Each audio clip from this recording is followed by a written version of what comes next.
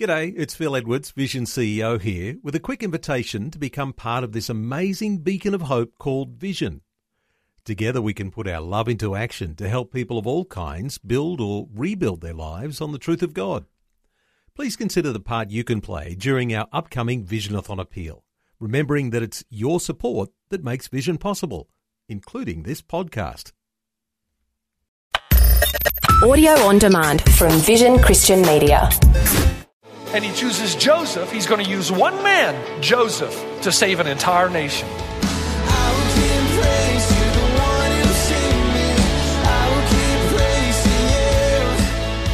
Hello and welcome to Today with Jeff Vines. In his series, The Story, Pastor Jeff is leading us through the major narratives of the Old and New Testaments.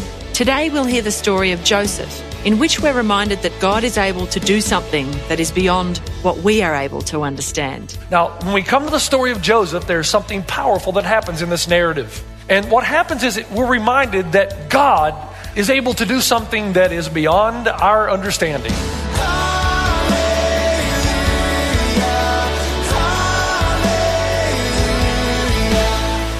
This is Today with Jeff Vines. All right, good morning, everybody. I hope you're ready for this weekend message. I'm ready. I hope you're ready. You're not ready. Genesis chapter 50. Genesis chapter 50, verse 19 through 21. Just three simple verses. Genesis 50, verses 19 through 21. For those who first time, we're in a series called The Story, and we're going through the major narratives of the New Testament and the Old Testament to show us how the Bible is so connected and correlated together to give us the same message. Now, I want to start like this. Have you ever said something like, if I were God, I'd be doing a better job with the planet? Here's the problem with that. There are many things you see that happen in the world that you say, I just can't see a good reason for that. The problem is, just because you can't see a good reason for that doesn't mean no good reason exists. The reason you can't see it is because you're not God. And God is omniscient. He knows all things, but you don't. And the sooner that you recognize that, the better off you're going to be. There's an old story that's told, and every year I go to Africa, I tell the same story. And they laugh every time. And I think it's because they like the simplistic humor. And it's the guy who's seated under an acorn tree. And he says, God, I think your sense of proportion is all out of whack. Because they've got this big tree and little bitty acorns. And I look out and there's little plants and big watermelons. God, your sense of proportion is out of whack. And about that time, an acorn drops from the tree and hits him in the head. And what does he say? Thank God that wasn't a watermelon. Just because you can't see what's happening doesn't mean there is no good reason. You're not God. You're not omniscient. You're not all-knowing. We are not all-knowing. Now, when we come to the story of Joseph, there's something powerful that happens in this narrative. And what happens is we're reminded that God is able to do something that is beyond our understanding. Not only one thing, many things. But one of those things is, it's amazing that He allows every single one of you in this room to live a life of freedom, to make the decisions you want to make, to do what you want to do, to choose to do good, to choose to do bad, choose to do greatness, righteousness, unright, whatever. He allows you to choose, and He not only allows you in this generation, but every generation that's ever lived. God allows all of us to do what we're going to do, to decide what we're going to decide, to live the way we want to live, and ultimately He takes all those decisions and still brings it to His plan, what He wanted to accomplish all along. That's powerful. So, that to me is a greater miracle than God just predetermining everything that ever happened, making us all like robots. That'd be the easy part if you're God. The harder part would be, I'm going to let all of you have your freedom, but I'm going to take all your decisions collectively, and I'm still going to bring my plan to fruition. That is a great miracle. You don't see that anywhere more than you see it in the life of Joseph. Now, in Joseph's story, there's an upper story and a lower story. Now, you know the upper story, right? If you've read in the story, or if you haven't, let me help you. The reason God chooses Joseph now is because a famine is going to come upon the land. And it has the potential of destroying the people of Israel. So God's got to intervene. He's got to do something because He made a promise to Abraham. Your descendants are going to be as numerous as the stars in the sky and the sands on the seashore. And through your people is going to come one that will bless the world. Well, if all the Israelites die, that ends that plan. God, having foreknowledge, knows that a famine is coming. And He chooses Joseph. He's going to use one man, Joseph, to save an entire nation. But Joseph doesn't know that. So he's going to live this entire life, and it's going to be a lot later in his life when he knows all of a sudden, hey, now I know what God was doing. But he lives his life where you and I live in the lower story. He's not privy to the information in the higher story. He doesn't know what God is doing. He only knows what he's doing. Now you think about Joseph's life quickly. Let's schematize it. Joseph's life, this kid cannot catch a break. He's 17 years old when this starts. And his brothers don't like him. They want to kill him. Now part of it's Joseph's fault. He's an arrogant punk. He is. His father gives him a coat of many colors. What does he do? He wears it every day. Hey guys, look at this. You know, it's like your father giving you brand new Nike shoes and everybody else Chuck Taylors or something. But he gets this beautiful coat of many colors and he splashes it around. And he has some dreams. He has these dreams where the wheat bow down to him and the stars, the sun, the moon, they bow. And he says, it doesn't, the implication is all my brothers are going to bow down to me. Look, there are some dreams you have. Keep them to yourself, man. You might have gotten them from God, but that's okay. But that's between you and him. You don't have to tell everybody. And so Joseph kind of wears the coat, tells everybody his dreams. So finally the brothers have had enough. He goes out to Dothan, which is a secluded area. And his brothers say, we got to kill this guy. And so they throw him into a pit, a cistern. They're going to kill him that way. One of the brothers says, this is kind of a bit cruel. Let's not do this. And another brother says, man, if we're going to do away with him, let's at least make some cash. Let's sell him. So they sold him to the passing Ishmaelites in a caravan who are going to take him to Egypt and sell him as a slave. Meanwhile, back at the ranch, of course, the boys got to explain to Father Jacob what happened to Joseph. Now, here's what's interesting. Jacob makes the same mistake with his son that Jacob's father Isaac made. Isaac favored one son over the other. Isaac favored Esau over Jacob. And Jacob became miserable. Now, Jacob's doing the same thing with his 12 sons. He favors Joseph. And anytime you do that in the family, you bring heartache and strife and struggle and pain and suffering. It's just the way that it is. And so Jacob does the same thing with Joseph. Now remember, Jacob's going to have a name change. He did into Israel, and these are going to be the 12 tribes of Israel. So God is going to save them through the work of Joseph. But Joseph's life is very interesting because the brothers come back to Jacob. And remember, anytime a Hebrew narrative includes detail, it's not just for fun. Hebrew narratives are very specific, or they're very general. When they're very general, you don't need to know any more information than you receive. When they're very specific, there's always a point. They take Joseph's coat and they dip it in goat blood. And they take the coat back to Jacob, Joseph's father, and they say, a ferocious animal has devoured your son. And the Bible tells us that Jacob weeps and turns his face away and tears his clothes in sackcloth and ashes, a way of mourning in the Old Testament. He can't bear the thought of losing his son. Now Joseph, in the meantime, is sold in Egypt to Potiphar, who is an official representing Pharaoh. Joseph, now here's where it starts. Somewhere along this line, this starts at 17 and ends when Joseph is 30, so he's very young. Somewhere along the line, God starts to work on Joseph. And Joseph starts to realize, I've been arrogant, I need to be changed. I need to have a heart transformation. And God changes his heart because he starts to do the right no matter what it costs him. And it does cost him. That's important for you to remember. Joseph does what is right. And it seems like every time he does what is right, he pays for it. For instance, he goes to Pharaoh's house, Potiphar's house rather. And Potiphar notices his wisdom and administrative capability, and he puts him in charge of the entire household, his servants, his vineyards, his travel schedule, whatever. And everything's going well until Mrs. Potiphar checks Joseph out. And the Bible says that Mrs. Potiphar noticed he was well built and handsome. And she, forced herself on Joseph. And Joseph said, no, I cannot do this. Now, he doesn't say, I can't do this because it would be a sin against Potiphar or a sin against you, Mrs. Potiphar. He says, I can't do this because it'd be a sin against God. God said, don't do this. Don't do this. I can't do it. Well, hell hath no fury like a woman scorned. That's not in the Bible, but it's still no less true. And she was furious, man. So what does she do? She forces herself on him again, and she grabs his cloak as he tries to run away. So he's running through the palace streaking like a Ray Stevens song, and he's just trying to escape. And then what happens? He does the right thing now. He's been honest. He's shown great integrity. He denied himself something, I'm sure, that would have been a temptation for any man. And yet what happens? She goes to Mr. Potiphar, and she says, Joseph, approach me. He ends up in the dungeon in prison for 2 years. Now, folks, this is not just a prison like today where you have television and a workout gym and a library. Back in these days in the ancient civilization, there was death and disease and contamination in the food. I mean, you didn't survive very long. There was no light because everything was down in the dungeon. Prisons were down into the ground, cold and dark. What does Joseph do? Well, he still follows God, even in the dungeon. the warden is so impressed by his administrative skills and his care and concern for the other prisoners that he puts him in charge of the whole prison. He says, dude, why should I work? You can do all this on your own. I'm going to put you in charge of the entire prison. Where does that get him? Well, it gets him. The other prisoners trust him. And so 2 of them have a dream, a baker and a butler who used to work for the Pharaoh. And Joseph interprets the dreams. Now, this is quite humorous because the butler says, here's my dream. And Joseph says, oh, I know what that means. In 3 days, you're going to be restored to the Pharaoh and be given your rightful place in the kingdom. And he goes, yay. And then the baker comes and says, wow, that was a great interpretation. Me next, me next, me next. And he tells him his dream. And Joseph said, oh, yeah, I know your dream, Mr. Baker. In 3 days, the king's going to remove your head and the birds of the air are going to feast on your flesh. Not so good.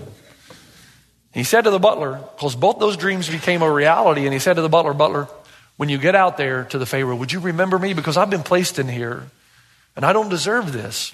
Would you just put in a good word for me? The butler does not. He forgets. Now, isn't it interesting? God could have reminded the butler, hey, yeah, God could have said, hey, butler, Joseph. No. So what does Joseph do for doing the right thing? 2 more years in the dungeon. 4 years now we're in the dungeon. This is Today with Jeff Vines and his new series, The Story. Today we're hearing about Joseph in the Old Testament. Let's continue now. Let me schematize his life for you. He does the right thing. He shows honest and integrity. He follows God no matter how hard it is, and his life keeps going this way.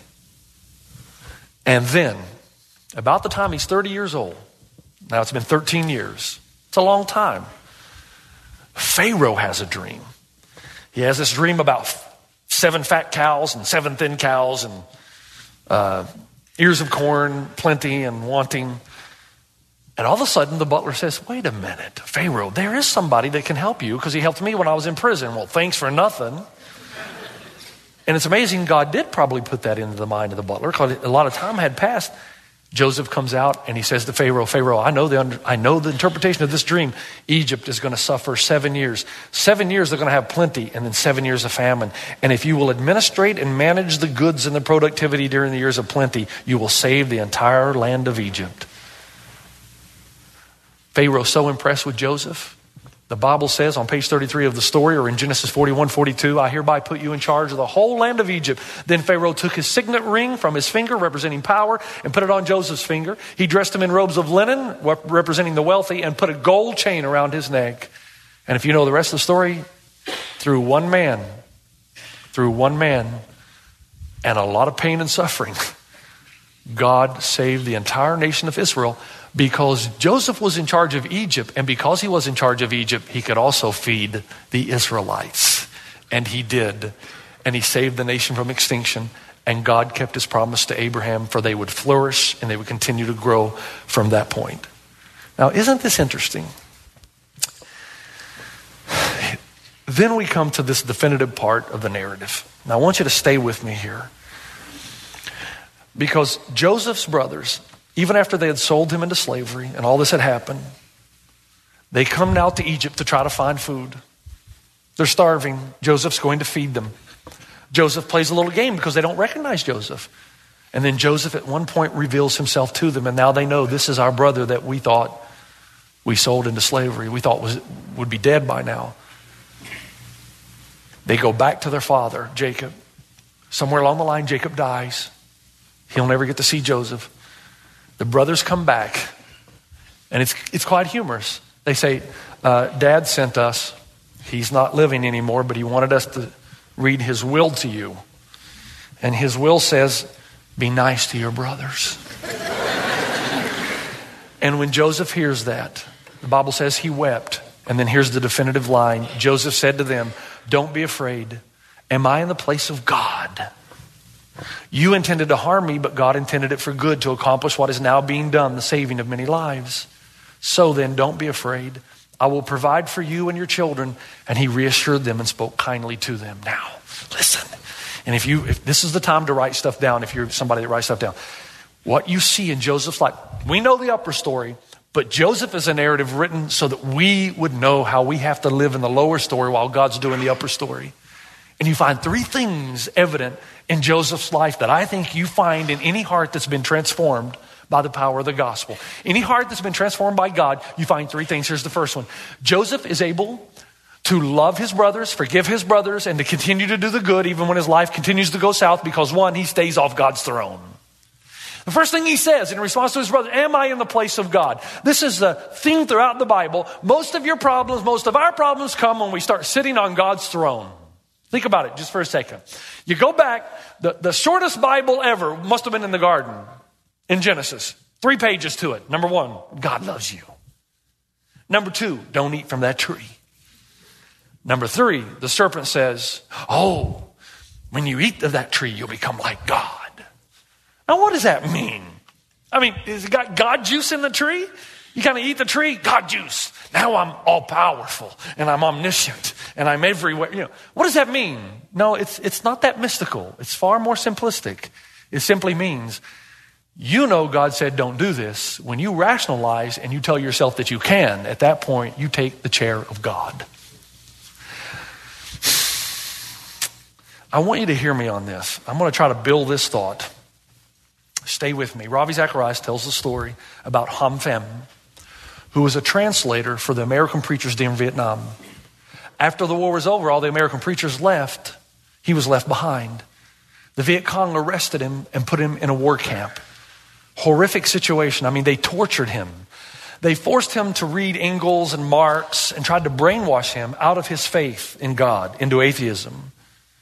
And they would torture him, and they told him, we're going to torture you till you renounce your faith.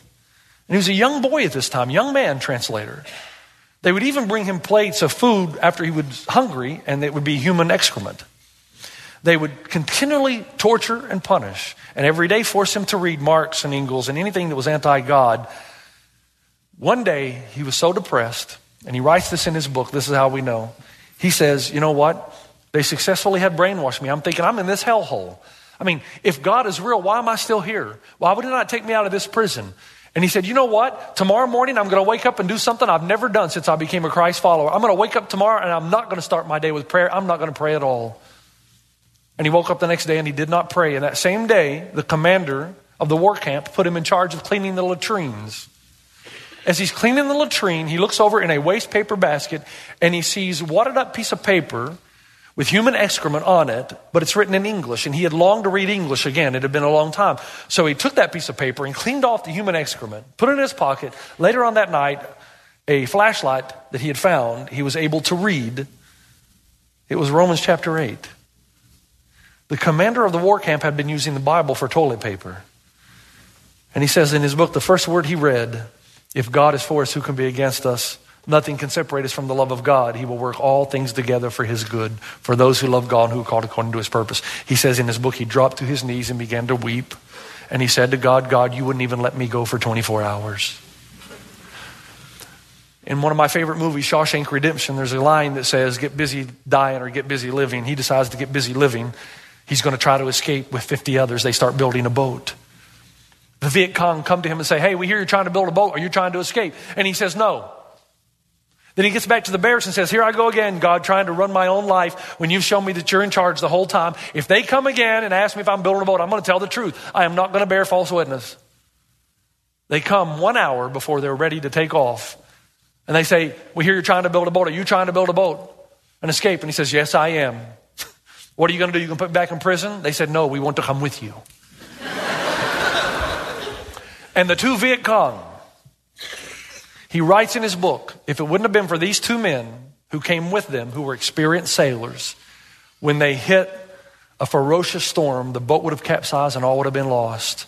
But because they navigated the seas, they were all saved in the end.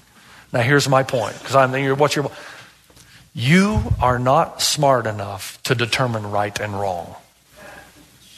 Now I want to say something to this generation between the ages of 19 and 30. I love you, first of all. I do. And I've got great confidence in you because you love social justice, and I'm all about that. I love you. Every generation makes a mistake. Here's yours. We can talk about mine sometime. I'm 50, but let's talk about yours. You think you're smart enough to determine what is right and what is wrong, and you're not. Stay with me. What do you mean by that? You don't think right and wrong are absolute categories. You think you get to determine what is right in any given situation because you've been taught that. But that makes life unlivable. For Joseph, think about what he could have done. Well, I am in charge of Potiphar's house. I mean, after all, I am the slave. So if Mrs. Potiphar wants me, who am I to deny her? We are, after all, two consenting adults. And we're not really hurting anybody. Yes, you are. You're hurting God because God said, don't do that. These are stolen waters. This is a married woman. She does not belong to you. And Joseph says, how can I do this great wickedness and sin against God? Not sin against Mrs. Potiphar, but sin against God. Joseph never put himself on the throne. He stayed off God's throne. Let me help you get very simplistic with this so we make sure we're on the same page, and I'll move on. You go to Denny's. Okay, there's your first moral violation right there. But you go to Denny's, and there's a sign on the door that says, kids under 14 eat for free. You got two kids. They're over 14, but they look under 14. The waitress asks you, are your kids under 14? You say yes. You go in, you get 2 free meals. And I see you later and you tell me the story and I say, you did wrong, you lied. And your response is this, yeah, but Denny's doesn't need my money. First of all, you don't know that. You're not omniscient. What if there's a manager working at Denny's who's, if he doesn't match his quota, he's going to be fired. And then he loses his job and he can't feed his family. What about that? What if everybody did what you did that came to Denny's?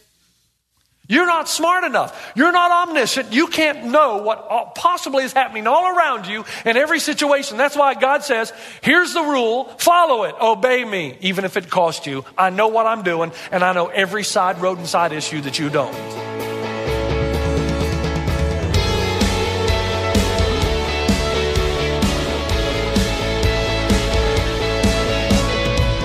This is Today with Jeff Vines.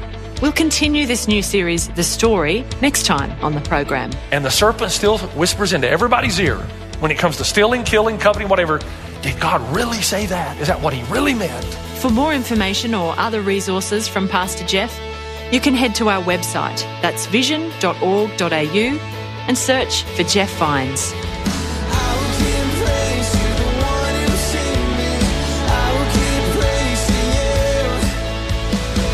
Today with Jeff Vines. Just another way Vision is connecting faith to your life.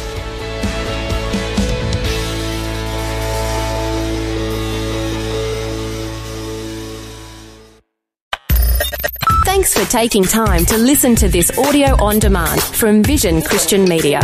To find out more about us, go to vision.org.au.